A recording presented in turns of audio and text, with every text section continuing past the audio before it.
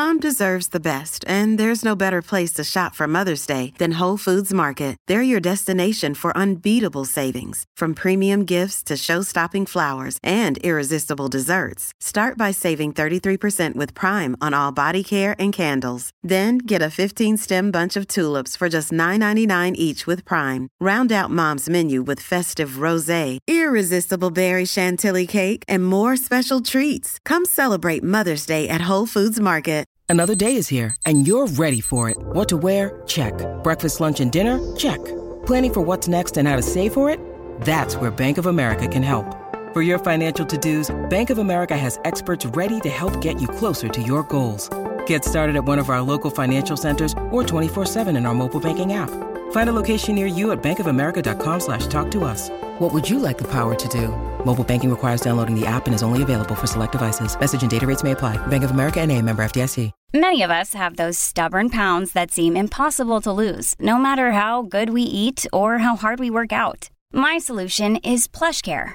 PlushCare is a leading telehealth provider with doctors who are there for you day and night to partner with you in your weight loss journey. They can prescribe FDA-approved weight loss medications like Wegovy and Zepbound for those who qualify. Plus, they accept most insurance plans. To get started, visit plushcare.com/weightloss. That's plushcare.com/weightloss. Welcome to the New Books Network. Hello, everybody, and welcome to New Books in Medicine, one of the channels on the New Books Network. I'm Claire Clark, one of the hosts of the network. Today, I'm speaking with Sandro Galea, Dean and Robert A. Knox Professor at the Boston University School of Public Health, and the author of the book Contagion Next Time, which is just out now from Oxford University Press. Dr. Galea, welcome to the show. Thank you for having me. I wonder if you could begin our interview by telling us a little bit about your career up until this point. And so I'm a physician originally by training. I was trained as a primary care and emergency physician. And I practiced medicine in some pretty remote rural parts of the world. I was in northern Canada, I was in places like Papua New Guinea, and places like Somalia. And while I was working in these places, I felt like I was well trained to be in fairly remote, the only doctor around often.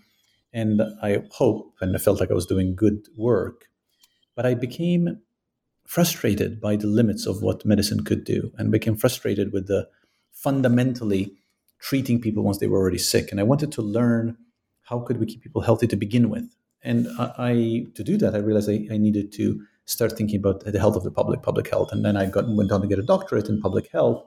And my academic career has been in public health. And throughout my academic career, I've written broadly about three things. I've written about the social causes of health, about how the world around us, where we live, where we work, where we play, shapes our health. I've had a fair bit of focus on mental health and things like depression and post-traumatic stress, and also on trauma in the world around us. So I think the theme to my academic career has been, I want to understand how we can build a world that generates health so we can actually all be healthy to get on with doing what we want to do. I've always seen health as a means, not the end, as a means for people to live a rich, full life. So I noticed that you were actually just on New Books Network last year to talk about your book, Well, What We Need to Talk About When We Talk About Health. I wondered if you could tell us how you came to write The Contagion Next Time, because it's now here we are a little over a year later, and you've got another book. Mm-hmm. Yeah, so Well, and I enjoyed that conversation too, was perhaps a culmination of many years of work that really bringing a lot of my thoughts about these social forces that shape health into one place and putting them all into the book Well. And the book was published in 2019, so before COVID, and then COVID hit. And when COVID hit, I wrote a number of op-eds in various newspapers where early in COVID, this is like in March of 2020, where I said, look, understanding the role that these underlying forces play, COVID's going to be a tragedy, and it's going to be a tragedy that's going to affect us unevenly, and it's going to hurt most the people who are most vulnerable, which was, of course, the part of the thesis of Well.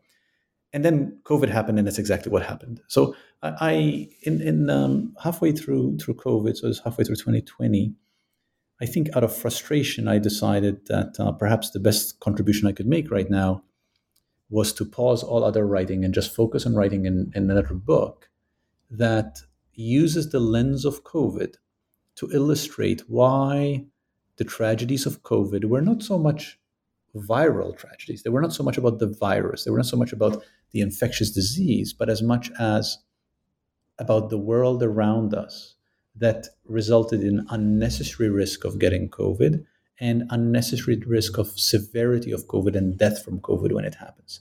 So really, I wanted to take a moment which I felt was going to be a teachable moment for all of us when we're all paying attention, and to say, how do we now focus on the forces that matter for health? I'd like to talk a little bit about how what you've written in this wonderful book relates to your work as your job as Dean of the School of Public Health. So when I was in grad school, this was about a decade ago, I was getting my PhD and MPH, and there was a sense at that time that those of us in the United States were sort of living through an era of chronic disease rather than infectious disease. Everyone was talking about obesity. There was a lot of talk about the obesity epidemic at the time. And the movie Contagion had came out. And this was like a futuristic vision of the world, right? That could never happen to us. So I wonder in what ways COVID-19 has sort of changed the way that you think about training public health workers. Yeah, I'm hoping that COVID-19 is a clarion call for public health and for the world. COVID-19 was a tragedy when you have 650,000 American lives lost, 4 million in the world. This is tragedy, right? And there's no way of redeeming a tragedy, but at least we can learn from it and try to do better for next time. So I feel like what's happening now is jockeying for the space of ideas to put in place the ideas that are going to shape how we restructure our world to prevent the next pandemic, the next contagion. And what I wanted to do with this book is to try to put out there with those ideas that it is not enough to focus on vaccine technology. It's not enough to focus on viral detection systems. It's not enough to focus on interoperable systems that allow public health to function. All of these things are important. This is not an or argument. But if we only do that, when the next pandemic hits, we are also still going to be vulnerable, because fundamentally, our unnecessary risk of contracting a pandemic is determined entirely by our ability to adopt non-pharmaceutical interventions, things like social distancing, and that depends entirely on whether we have stable housing and stable jobs. And our risk of dying from the pandemic depends entirely on our underlying physical health, and that depends entirely on our childhood, where we grew up, our level of education, our access to healthy food, and our access to exercise.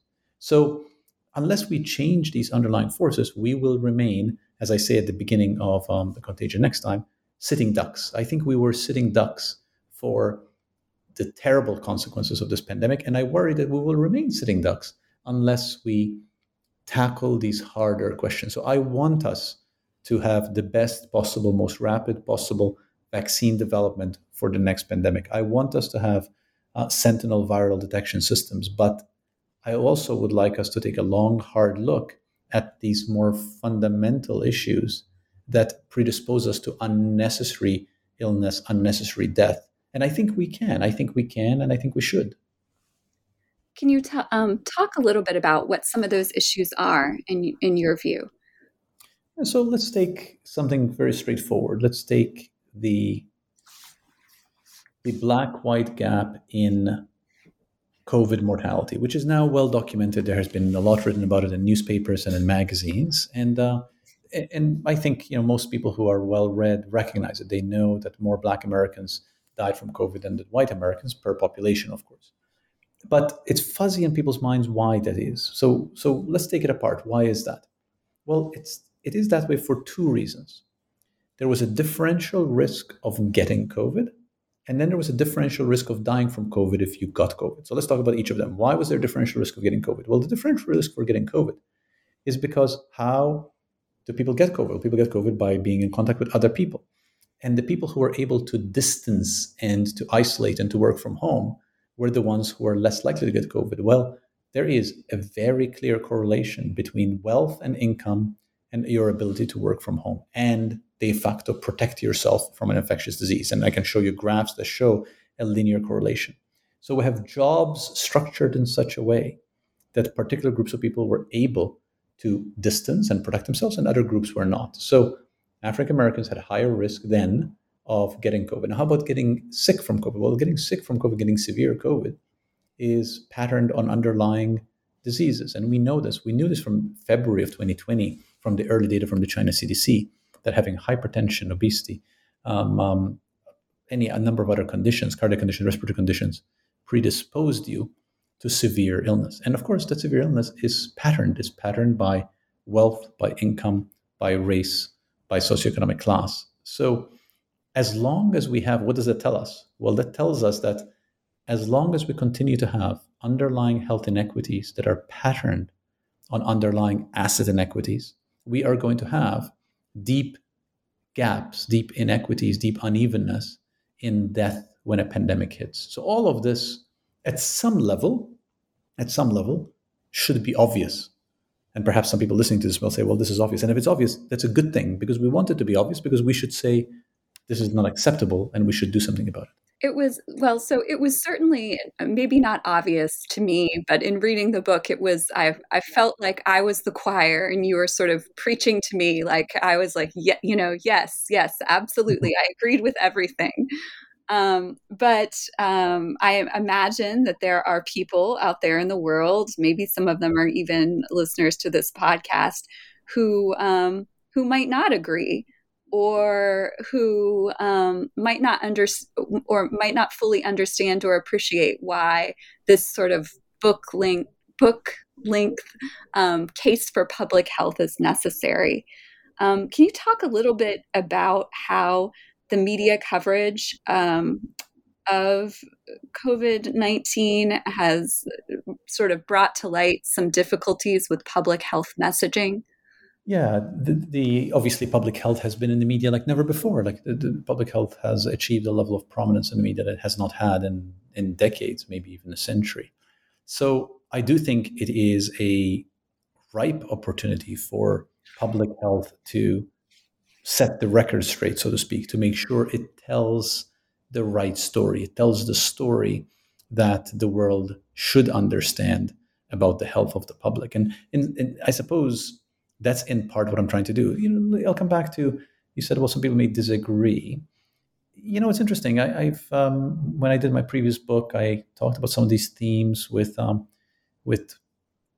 by labels or conservative radio hosts and podcasts. And by and large, I find people do agree when it's explained this way, because everybody fundamentally wants their children to be healthier. And in part, I think what I'm trying to do is to shift the conversation and to create ideas that ultimately nudge our political action. There's a quote which I like from, of all people, from Milton Friedman, which, as you and listeners know, is often associated with sort of one of the spiritual founding fathers of the modern right. And Friedman's quote is, I believe our basic function is to develop alternatives to existing policies, to keep them alive and available until the politically impossible becomes politically inevitable. And he was very, very good at that. I mean, he did a terrific job, really, of communicating his ideas at a time when they were very much marginal ideas, until they actually became politically inevitable. And I feel like that's the job of anybody who thinks. That's the job of anybody who's engaged in the business of getting ideas out in the public space. It's to propose alternatives to how we think, to keep those ideas alive until they become our inevitable conclusion. And one sees that time and time again with the adoption of ideas. And I suppose what I'm trying to do with this book is to say, okay, let's make sure that these ideas are not forgotten in the mix, in the crush of noise that we have right now around COVID, and in the crush of noise we're going to have to inject all sorts of money into curative approaches and neglecting once again to pause and say, but really, what was underlying the chaos that we just had? What was the root cause of the tragedy that was COVID? So part of the way that you do that to sort of keep ideas alive is through storytelling. And the book uses a lot of anecdotes, a lot of different stories to kind of make your point about the root causes of public health and what can make us well and healthy, and how sort of biomedical quick fixes are not the solution. I wondered if you could share one of those stories with us. What are the kinds of stories that we don't often hear in the mainstream media but that we should? Yeah, so maybe I'll share one which I've used in a fair bit of my public speaking, but because I find it very helpful to explain the fundamental, I think, message of public health, and it's the story of the life of Blind Willie Johnson. And Blind Willie Johnson, as some of your listeners will know, was a blues singer and remembered now for a few dozen of blues songs he played that we still have recordings of. And he was born in Texas at the turn of the 20th century. And he was born sighted. And the story is that he lost his vision when he was 7 in a domestic violence incident. So he grew up poor and blind and black in Texas in the early 1900s. He got married, and him and his wife were living in a small sort of hut shack, and that burnt down. There was an accident, it burnt down, but they had so little money that they actually went back and they were living sort of in the burnt out husk of their original house. And in his early 40s, Blind Willie Johnson got malaria. So this is Texas in the 1940s. And malaria was not unusual in Texas in the 1940s. In fact, the CDC, for example, was initially started as a way of helping control malaria in the southern states. And his wife took him to hospital, and he was turned away from hospital, and then he died. Now, the reason I used that example is to ask audiences to say, well, what killed Blind Willie Johnson? And the answer as to what killed him is pretty clear. What killed Blind Willie Johnson was malaria.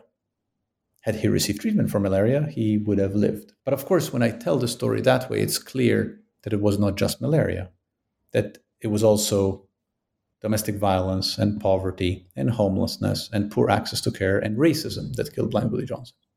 So the point is that if we only invest our money in treatment of malaria, if we have the best possible treatment for malaria, we are still not going to solve the issue that many of us have all these other forces that conspire against us. And frankly, even if Blind Willie Johnson had treatment for malaria, something else would have killed him the next day, or something else would have killed him the other day.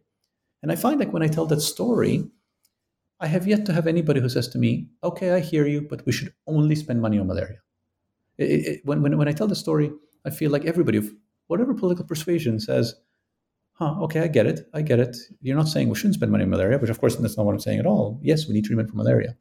But you're saying that we should actually take care of these other things that ultimately lead to us being sick to begin with. And that's exactly what I'm saying. And I think COVID was just a perfect, terrible illustration of this. That yes, there was an infectious disease outbreak. Yes, vaccines have been an extraordinary triumph of science that are helping us get through this moment. But it's equally true that the challenge of the moment is because of the conditions that COVID found us in. And that's why the book is called The Contagion. Next time, it's simply saying that I don't want the next pandemic to find us in these same conditions. So, but can public health really be apolitical if it is so dependent on or entwined with social, racial, and economic justice? If the case for public health is also a case for social, racial, and economic justice? I don't think public health should be apolitical. I think public health should be nonpartisan. And I think it's very important that public health is nonpartisan. I think it's, but I don't think public health should be apolitical. I think, in fact, public health has to be political. I mean, if you take the definition of politics, which is ultimately working collectively to figure out a resource allocation, I actually don't think that, I don't think there is a meaningful public health without public health being political. Sometimes I joke that public health is all about fundamentally it's all about power and money, because those are the forces in our society that shape where we invest in and that shape the structure of our world. The title of the book, The Contagion Next Time, as I refer to in the book, is an homage to James Baldwin's great book and two essays, The Fire Next Time. And it's a powerful book, really, about the consequences of racism. And he, in turn, got the phrase "the fire next time" from an African American spiritual. And the idea, the notion behind the homage is simply to say that this was a powerful statement about one of the forces that ultimately shapes the world around us, and something that's been with us for decades and centuries. And we keep seeing the effects of things like structural racism. And what I'm hoping through COVID is we say it gives us one more reason why to say that should not be acceptable, and we should do everything we can in our society to remove these pernicious influences. When you get to the book, the book also makes a kind of moral argument too. By the very end, the book is concluding by discussing the importance of humility also in preventing the contagion next time. The medical school where I teach, we've been having a lot of conversations lately about teaching things like cultural humility rather than cultural competency, structural humility in relation to social determinants of health. Why is humility key to informing our future conversations about health? Humility suggests that we do not know the answers, and that we are open to learning, and that we are open to answers that come from others. And I think humility goes hand in glove then with compassion, with a compassionate view of the world, a view of the world that says that we want a better world for all, and recognizing that to create a better world for all, even if there are people who are different than us, think differently than us, who we cannot even imagine being like, we cannot even empathize with, but we can be compassionate towards. Wanting a better world for all must require a sense that that's a hard thing to do, and would require input from many, and have the humility to know that and to act accordingly. And in part, I talk about that in the book because I worry about its converse, right? I worry about arrogance. I worry about the arrogance of our positions and the entrenchment of those positions. And I would argue that rigid approaches have led us down a path that makes us so vulnerable to something like COVID. So I think humility should inform how we act. And in part, I was talking also about the need for humility in science, because I think science has shown itself during COVID, although it's always the case, to have strength and clarity of action informed by biases that it often does not examine. And to go back to my blind Willie Johnson story, if you have a scientific machinery that's all built around treatment for malaria, you're not really going to pause and say, well, domestic violence was also a lead up to this cause of malaria. And humility should say, yes, we should be studying malaria, but let's pause and see what else there is in the world around us that we should be tackling. Well, Dr. Galea, it is a wonderful book, a compelling book, a very convincing case for public health, and for public health as intertwined and relying on issues of justice. You've written it. It's out. Maybe we hoped that the contagion would be over by the time the book came out, but it seems that we're still very much living with it. What are you working on now? What's next for you? Yes, I've been working on a really towards a book around turning the lens inward a little bit and thinking about public health, the practice and science of public health, and about how we should be doing what we do. And I've been casting it a little bit as an argument for a liberal public health. And by the word liberal, I don't mean the political sense. I actually mean it in the Enlightenment tradition sense, where does thinking about public health from a place of reason and reform, a data-informed approach, lead us to how we do what we do? So perhaps I'm turning a little bit inwardly after this book to say, hopefully I'm getting these ideas out there, but now let me think a little bit about looking sort of closer to home and how can we do better closer to home. So that's where my mind has been at, and I'm hoping to be able to develop this further in the next year. Well, that sounds like a wonderful project, and this will be a book as well. I hope so. I'm just talking to an academic press right now. Wow, wonderful. Well, thank you, Dr. Galea, for sharing your work with us and the New Books Network today, and wish you all the best with the next project. Thank you. Thank you so much for having me.